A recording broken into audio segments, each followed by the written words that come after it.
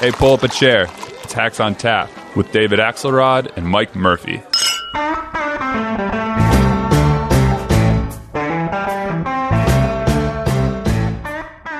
Well, Murphy, it's the morning after the strangest debate in history in some ways, because it came in the midst of this burgeoning national crisis, the likes of which we really haven't seen, certainly in the midst of a campaign.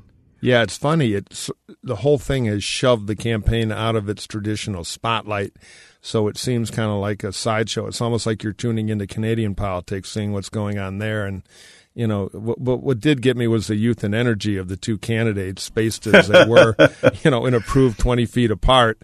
But, yeah, there's a bizarro land feel to the whole thing, which is part of kind of the – They were shipped in hermetically sealed jars, actually. Yeah, so. I thought the old get smart cone of silence might come down over their heads. But it was you know, I've always been a proponent of the no audience thing. I think we've talked about it before. And yes, you have. You have. At least a case for it. Did you have to go to such extraordinary lengths to produce that effect, though? I am a fanatic on this cause. So give your take in a second. I thought it was a good night for Biden because of the novel coronavirus and all. We're in a place where people are a little more interested in a competent president than a fiery candidate. So the world has kind of changed on Bernie, who was already way in the hole for a million other reasons. People don't want a big dramatic contest now. Nobody's looking for a revolution other than maybe a quarter of the primary voters. So, you know, Bernie was in trouble to begin with, and then the world changed on him. And so I thought it augured well to Biden, and I thought Biden, more or less, with some wobbles, performed up to the task to have, you know, be the right kind of Biden at this moment. It was like a tale of two debates and tale of two Bidens.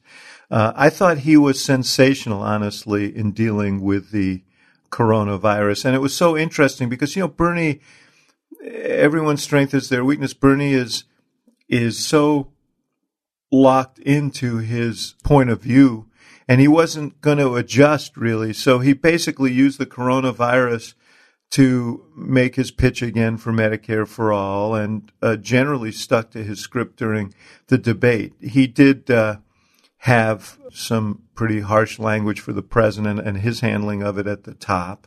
But Biden was super focused on the crisis at hand, and he sounded like a guy who knew how to handle it. Yeah. He sounded experienced, knew where the levers were that one had to work in a crisis like this. Talked about it in terms of war. Mm-hmm. This is like we are being attacked from abroad. This is something that is of great consequence. This is like a war. And in a war, you do whatever is needed to be done to take care of your people. The vibe of it was somebody had the smart idea, or maybe it was Biden himself, to tell him, look, whenever you can in this debate, act like you're the president and it's a cabinet meeting. All right, you're in charge of respirators. We got to do this. We got to do that. Facts, plans, how to apply the federal government, which in a normal debate, people would probably criticize as boring and technocratic. But in this moment, I thought it was exactly what he ought to be doing. And as you said, he is that guy. So He's very happy talking about government system. And he's had that experience. I mean, he was there for the H1N1 flu. He was there for Ebola.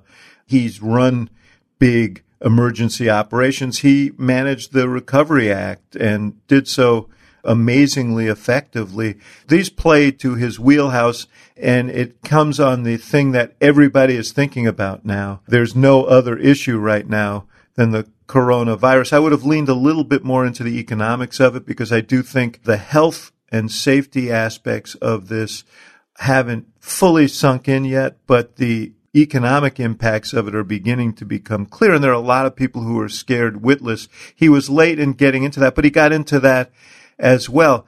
I say it was a tale of two debates, though. The second part really confounded me because, look, Joe Biden's going to be the nominee of the Democratic Party. I mean, you know, I think Nate Silver's probability of about Biden getting a majority of the delegates is now up to 99%. He's got an inexorable delegate lead, and even if he didn't get to a majority, Bernie's already said whoever gets the most delegates should be the nominee.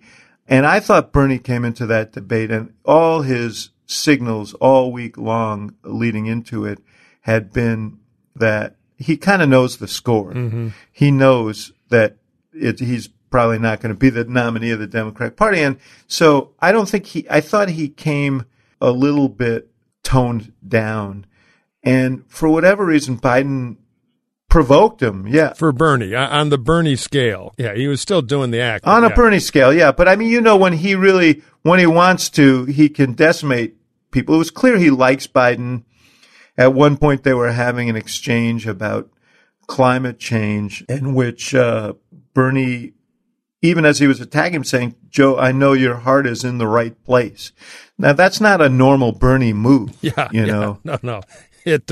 Or Bernie's been going to counseling and he's trying to turn over a new leaf here. But no, I agree. Bernie's material is always aggressive. There's a big, evil corporate Goliath upon America, and only I have the guts to go crush it. Everybody else is complicit, including you. You take all your money, blah, blah, blah. But he didn't do it with the moral loading that, therefore, you're evil, that he often hints at, because I think he does like Biden, and because I believe him when he says the priority is beating Trump. That is where Bernie's head is at. And he also knows Biden's going to be the nominee. But I don't think Biden received that message. Biden was debating as if they were back at the beginning of this fight. Biden was challenging Bernie and was peevish with Bernie. And, it is irritating to have someone troll your 40-year voting record and depict it in terms that are unflattering. But you're the nominee, man. Rise above. Look big. Don't engage. Don't exchange barbs. And I thought as Biden got into it, he was the first guy, by the way, to take a shot at Medicare for all. Yep. I mean, Bernie offered Medicare for all as an answer to the crisis, and Biden properly said it's not about this, because we have to take emergency measures and that are beyond the point of this larger debate about where the healthcare system goes. We got to act now. That was fine if he had just left it there, but he kind of took gratuitous shots. He raised the temperature. No, it wasn't surgical because Biden's a bit of a brawler. And look, you've all heard of Irish forgetfulness. You may lose the car keys, but you're never going to forget your grudges. And Joe is the most human of Pauls, and he's cranky about what Bernie's been up to for a while. And he knows that the only reason Bernie is really pulling his punches now is because it's a delicate impossibility to be the nominee.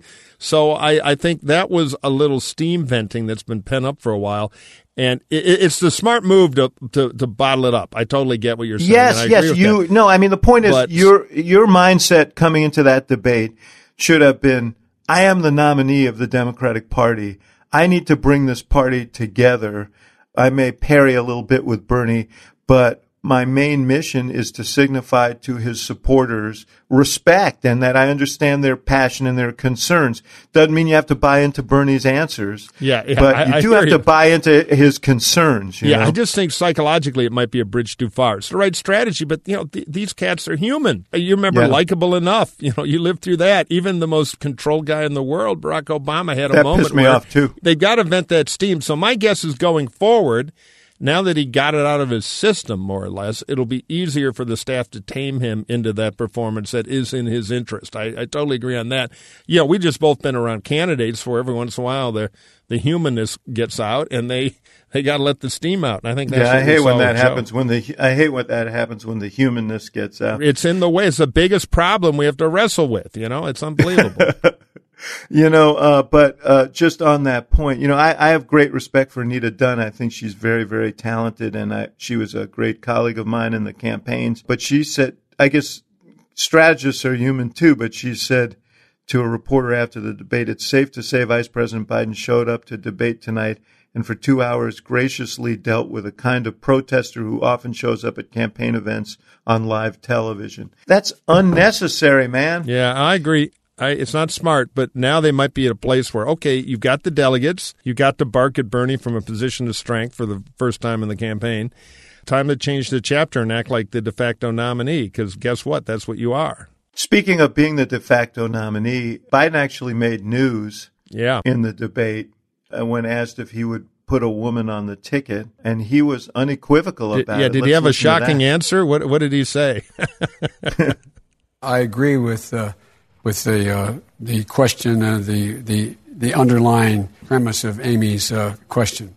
Number one, I committed that if I'm elected president and have an opportunity to appoint someone to the courts, I'll appoint the first black woman to the courts. It's required that they have representation now. It's long overdue. Secondly, if I'm elected president, my cabinet, my administration will look like the country. And I commit that I will, in fact, I'll pick a woman to be vice president.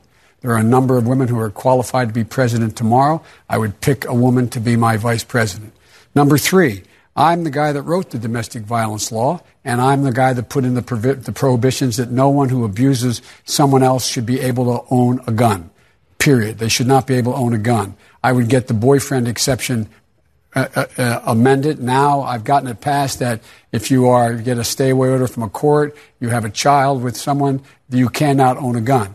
No one should be able to own a gun who has abused a woman, period. I mean, there was sort of an amalgam of things that he put together in a Biden-esque way, but he did make news there. He also said that he would appoint a woman of color to the Supreme Court. Let's unpack all of this. First of all, he understands how essential women are going to be in this general election, and those suburban women in particular. And so this is going to excite people. It also sends a message that, hey, I know I'm going to be the nominee and I'm thinking ahead. It's going to start a guessing game as to who that nominee might be, which will also certify that he is going to be the guy at the top of the ticket. And that is helpful. So I thought that was a pretty shrewd thing. It was obviously something that he planned to do in this debate, to steal a headline, and he got plenty of headlines out of that. Yeah, no, big tactical move. He gets the headline. I'm not sure he needed a headline. He's the Harlem Globetrotter, so he had to bust out a big new move to beat the Washington Generals. I don't know. So, first of all, I was deeply offended. First of all, let me say I appreciate the sports reference since I can't watch any on TV right now. Right, no, except, exactly. The 1991 NCAA championship game, but. By the way, interestingly enough, before Trump, the Republican Party in presidential elections had a worse record than the Washington Generals. The Washington Generals actually won a few games, and their losing streak was shorter than ours. But anyway, I was deeply offended simply because when I think of the future, I think of my young daughter who happens to be left-handed. Yet the lefties are ignored once again. Where's the left-handed Supreme Court justice? I think the lefties were well represented in that debate. I don't know what you're talking about. My point being this identity madness, I mean, I get the politics of it, and I also know in the internal world of the Democratic Party, it's impossible not to play that game. But look, I can also argue, sitting here looking at the Margaret Thatcher for Prime Minister campaign poster in my little gallery of campaign heart here in the secret broadcasting location, I get it, and I'm for it. But the fact of the election is, and I'm going to sound like the third Muppet. We had the two old guys in the balcony last night. I'll be the third curmudgeon, and just make the point that the electorate in the primaries was more than majority female, yet they did not choose to vote for female candidates. And I kind of resent the way that all voters, but particularly women voters, are kind of, their typology is all gender. And there's been all this, sobbing all over cable television. Oh, my God, who stole the ballots? How did it not happen? Et cetera, et cetera. So I think the voters are multi-factor decision makers. Now, to your point, woman on the ticket, the media choir will go nuts. That is a good thing for Biden because it'll raise the salience of the issue, and I think it might move some suburban women. So as a political thing, my guess is it was going to happen anyway. But in the inside game, and you know this better than anybody, it's a little tricky for Biden because he now has to pick a woman, which means when you're picking somebody, they come in there saying, well, there are only four of us, and the other two are bad, so let me give you my list of conditions. So I never like to see anybody narrow their options in this, and because the VP job, and I know I'm bloviating, I'll wrap up, the VP job often doesn't drive anybody to vote for you, but how you make the decision and who you pick can hurt the candidate. Look up Palin, Sarah. Right. So right. And then if he doubles down like the identity world would do, Stacey Abrams, who hasn't won a statewide, though came close, and is complete food to the Trump bashing machine. It could take the spotlight off Biden and fire Trump, competence versus clown shoes. So I don't know. Short term, I get the sugar calories of it, but it does box him in. No, understood.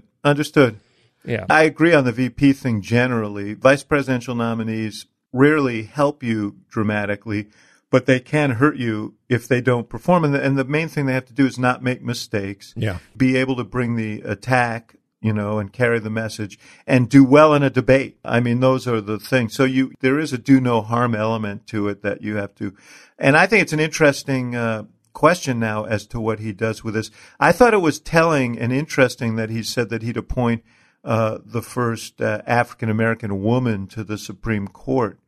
And that made me wonder, was he trying to avoid VP? Right. Whether he was trying to clear the way to appoint someone who wasn't a person of color as the VP, because there'll be a lot of pressure for that as well. But now he's got 3 fellow candidates who probably would be on his radar screen in Warren, Harris, and Klobuchar. And there are a bunch of not a bunch, but there are several governors out there he might pick. But it is sort of catnip for the media, so they will be talking about him as the nominee.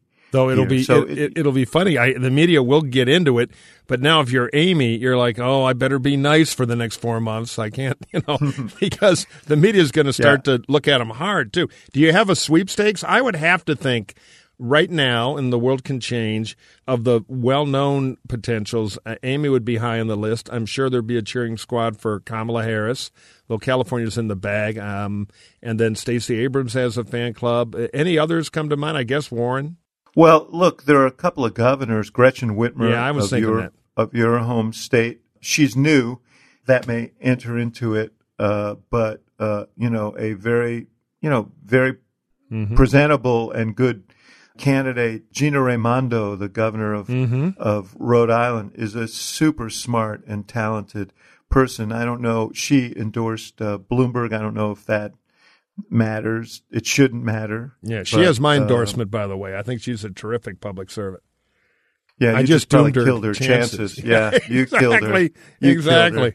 She does have opposition from some public employee unions because as state treasurer, she led the move to reform the state's pension systems, which were going bankrupt, and that could be a barrier. But just for sheer talent, she should certainly be under consideration. The question is, how is this whole thing going to proceed now? And we should point out right now to our faithful listeners that we are doing hacks in 2 parts this week. We're going to talk later this week after what I guess will be primaries tomorrow. But, you have the CDC saying no more than 50 people should gather in any one place. And we've got primaries in 4 states tomorrow, some of which are conducted in states where you vote on a touch screen. This is so uncharted waters here. Now, I talked yesterday with my own governor, Pritzker, in Illinois, who said, most of the balloting has been, or a lot of the balloting has been done already because there's early voting. They extended early voting hours for the next couple of days so that people could spread out their voting. Especially if they're dead in Chicago. Going back to that joke for the 40th time. That old chestnut just keeps on giving, doesn't it? I think I vote in Chicago. Thousands of times have you used that joke? So, he said, look, we're moving forward. Practically speaking, I don't know, after you have people early voting for 45 days, are you then going to postpone the election for 3 months or 2 months? I think they kind of have to. Well, like Georgia's done. Yeah. But it does raise the question about how this whole campaign's going to move forward. Now, I think we probably just saw the last debate. Yep. As they pointed out last night, they both spoke to what they're doing to protect themselves. I thought it was actually a good question. You guys are in the high-risk group as you near your 80s. What are you doing to protect yourself? But no rallies, no rope lines, no interaction with people. Really, everything's going to be done online, which didn't go well, by the way, for Biden. His first Zoom experience kind of crashed and burned there. It's really hard to know. We don't even know if there'll be conventions. Yeah, no, look, I think what's going to happen is like a lot of American life and commerce, everything is going to slow to a crawl. I think the elections will happen. It's too late to cancel them. We're going to have very low turnout. Who knows? Maybe Bernie will have some freak upset that he wouldn't have had otherwise. But the whole thing is going to kind of go to sleep for a while. Because the people who will most likely stay away are the older voters who are disproportionately Biden voters. The people who are probably less cowed will be younger voters. That's so what that I'm thinking, yeah. Could help Bernie, although in all these states there's a significant early vote and absentee vote. And he's so far behind in the data, even if that happened, catching Biden would would be hard. But the point is, I think people are ready for the Democrat. I think Democrats are ready for the Democratic race to peter out here, and that is what I think the new reality we're in is going to force. So we have some. Georgia next week, which would have been the big thing, has been pushed back. And I think Bernie might decide that there's really no way to set the world afire and have the revolution surge back in the situation we're in. Maybe he's looking at the New York primary and stuff like that down the road, but I think you're going to see both campaigns kind of go to sleep, which is a much better situation for Biden than Bernie. Or maybe Bernie gets out Wednesday if he gets, drumped again, which is pretty likely. Yeah. Well, the other thing that Bernie could decide is we're not going to have a final verdict for a long time because these other states aren't going to vote, so I can hang around. But I don't know why he'd want to. Right. Because basically the effect of this has been to freeze the race. And the race is frozen in Biden's favor. And there's nothing you can really do to change the dynamic because there aren't going to be any big intervening events. And honestly, this environment favors Biden because he does have the experience and he can speak to it in a authoritative way. It reminds me, just by analogy, I once bumped into a tobacco lobbyist, and there was a big bill about banning tobacco advertising. I said, "Oh, you guys must be mad about that." And the lobbyist said, "Oh, hell no, we're for it. Because if there's no advertising, we keep all the money in profits, and nobody can ever take away our market share if they can't have ads, and we're number one." So Biden's kind of in that position. The more the campaign goes to sleep, the better for Joe. So that was probably your cue that we should be reading a few ads of our own. Is that what you were up to? I'm not that clever, but we probably should pay a few bills.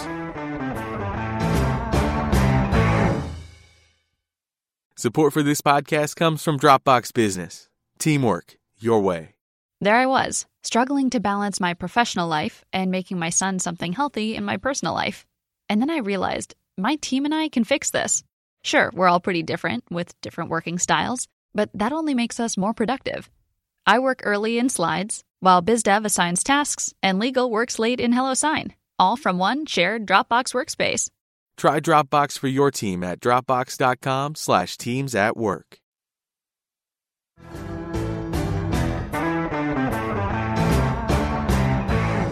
Let's just talk about the environment generally. We talked about how it's going to affect the primaries.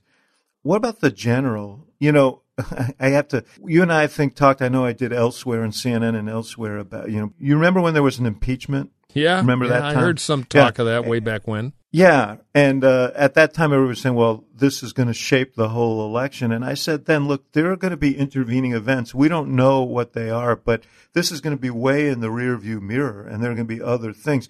Little did I know it would be a pandemic. But this now clearly is going to shape the election because it's going to go on for a while. Yeah. And, the market this morning, they had to hit the brakes again because the market was plummeting. The economic side of this story is going to be really, really strongly felt. So many people are going to lose their jobs. Others are going to have to struggle with what to do with their kids at home if they have to work, although pretty soon most people will be working from home who can. It's just an unbelievable mess. And on top of that, you have the specter of many, many people getting sick and many, many people dying. And people are looking to the President of the United States for leadership. It hadn't gone well so far. Yeah, look, I think it reclocks the election about competence, which is not the battlefield for Trump. I think he'll be under a daily microscope of how well he's doing, and he has not been doing well. It's just not suited to this because hyperbole and lies don't really help when you're dealing with science and fact.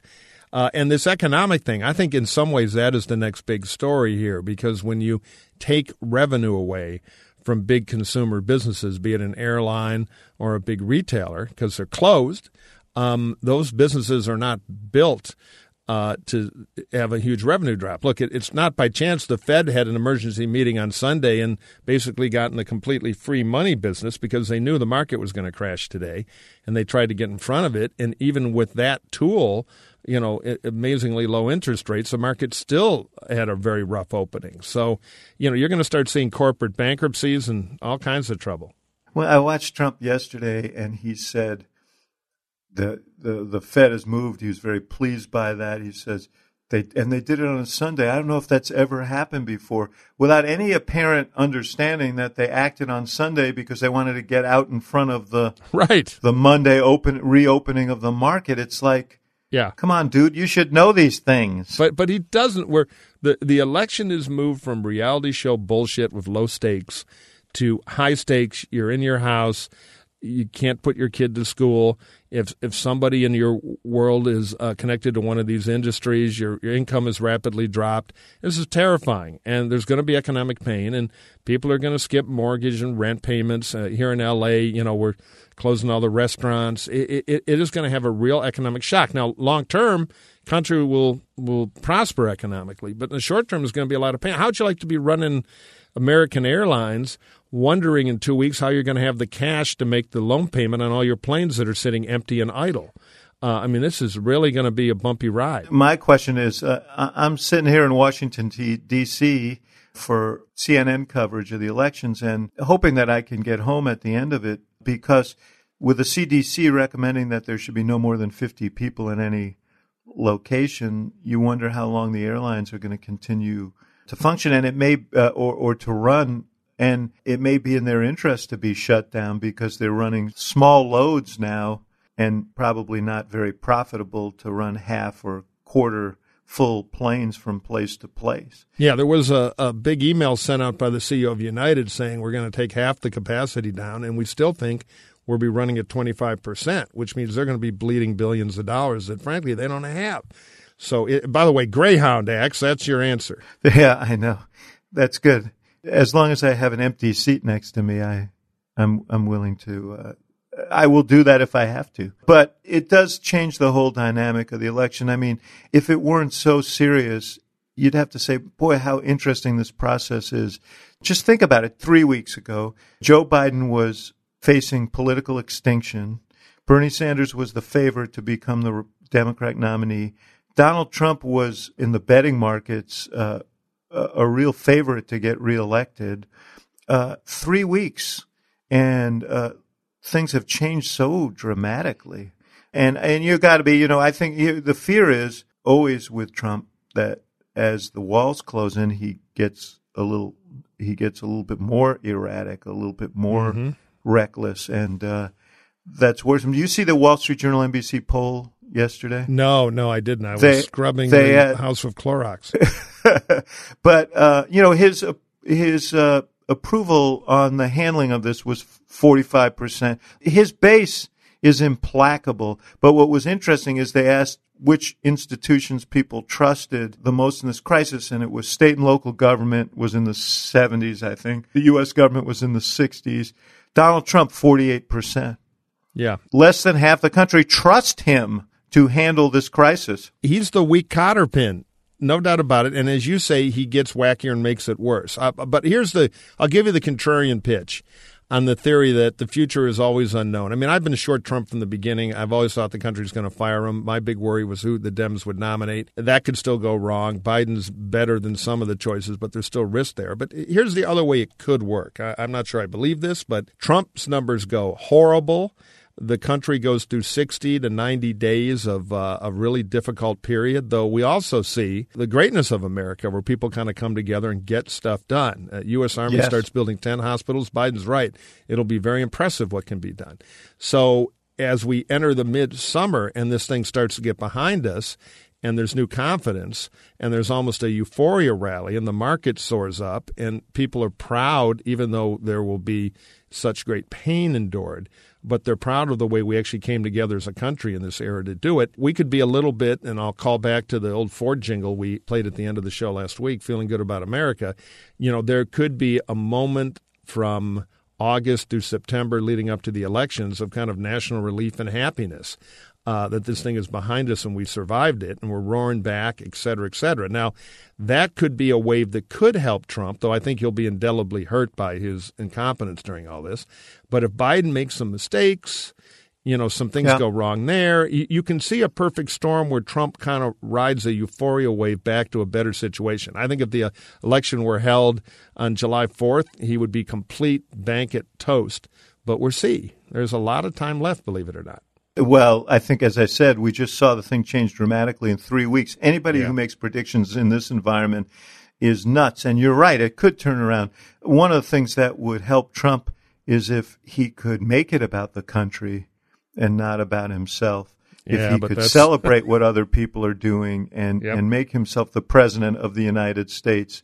And, you know, every single engagement he has on this, every time he steps in front of the microphones, it is filled with self-puffery. Right, but that's Trump. The narcissism is always that's the compass. So I think you're totally right, but he's incapable of that. That's the clinical cuckoo part. Yeah, well, we'll see. I will say that there's a new Emerson poll out in Arizona today, has Biden beating Sanders by 20 points in the primary, but it also has Biden beating Trump by double digits in Arizona, Sanders losing. If those kinds of numbers hold up, Biden will be in good shape, all things being equal. I will say this, and we can end here because we're going to pick this up again on Thursday. I remember we were flying somewhere in the 2008 campaign, late in the campaign. It was after Lehman Brothers collapsed. The economy was spiraling downward. And Obama was reading the Wall Street Journal on the plane. And I just remember he dropped the paper enough so I could see his eyes. And he turned to me and he said, "Are we sure we want to win this thing?" But the good news for Joe Biden is it's never been more possible that he could be the next president. And the bad news for Joe Biden is it's never been more possible that he could be the next president because there's going to be a hell of a lot of cleanup to do. This thing, you're right, this thing could turn. But I don't think the economy is going to turn back that quickly. And there's going to be a lot of work to do to help put this thing back together once it is over. I don't think it's going to be all blue skies for the next president.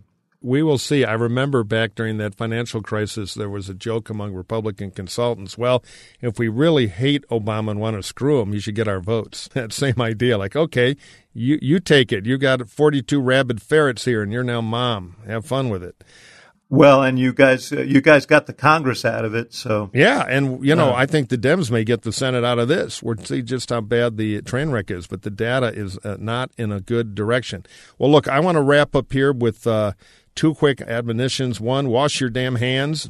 And two, there's a funny Arnold video on this you can find online where he tries to show his dog how to wash hands, and it'll make you laugh. And the second thing is a little special hat tip to my wife, Tiffany, who has, with our neighborhood leader, Randy Asada, organized a deal where the young and healthy, so luckily I'm omit, but they're doing grocery shopping for some of the older people in the neighborhood who are quite afraid to go out to a grocery store.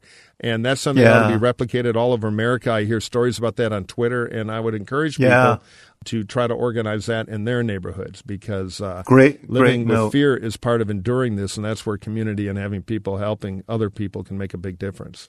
Yeah, I'll tell you, that's what's going to come out of this. There is a greatness in people, and there's a great spirit in this country, and it is emerging, and I think it's going to be a big part of this story by the time that we're done. All right, brother, you stay safe, and I will speak to you later this week, and we'll evaluate these primaries tomorrow, which could be the end of the Democratic race for president and the beginning of the general election. I couldn't agree more. And get home to Chicago, even if you have to hitchhike. I think people will be kind to you this week. All right, brother. All right, talk to you later. Bye-bye.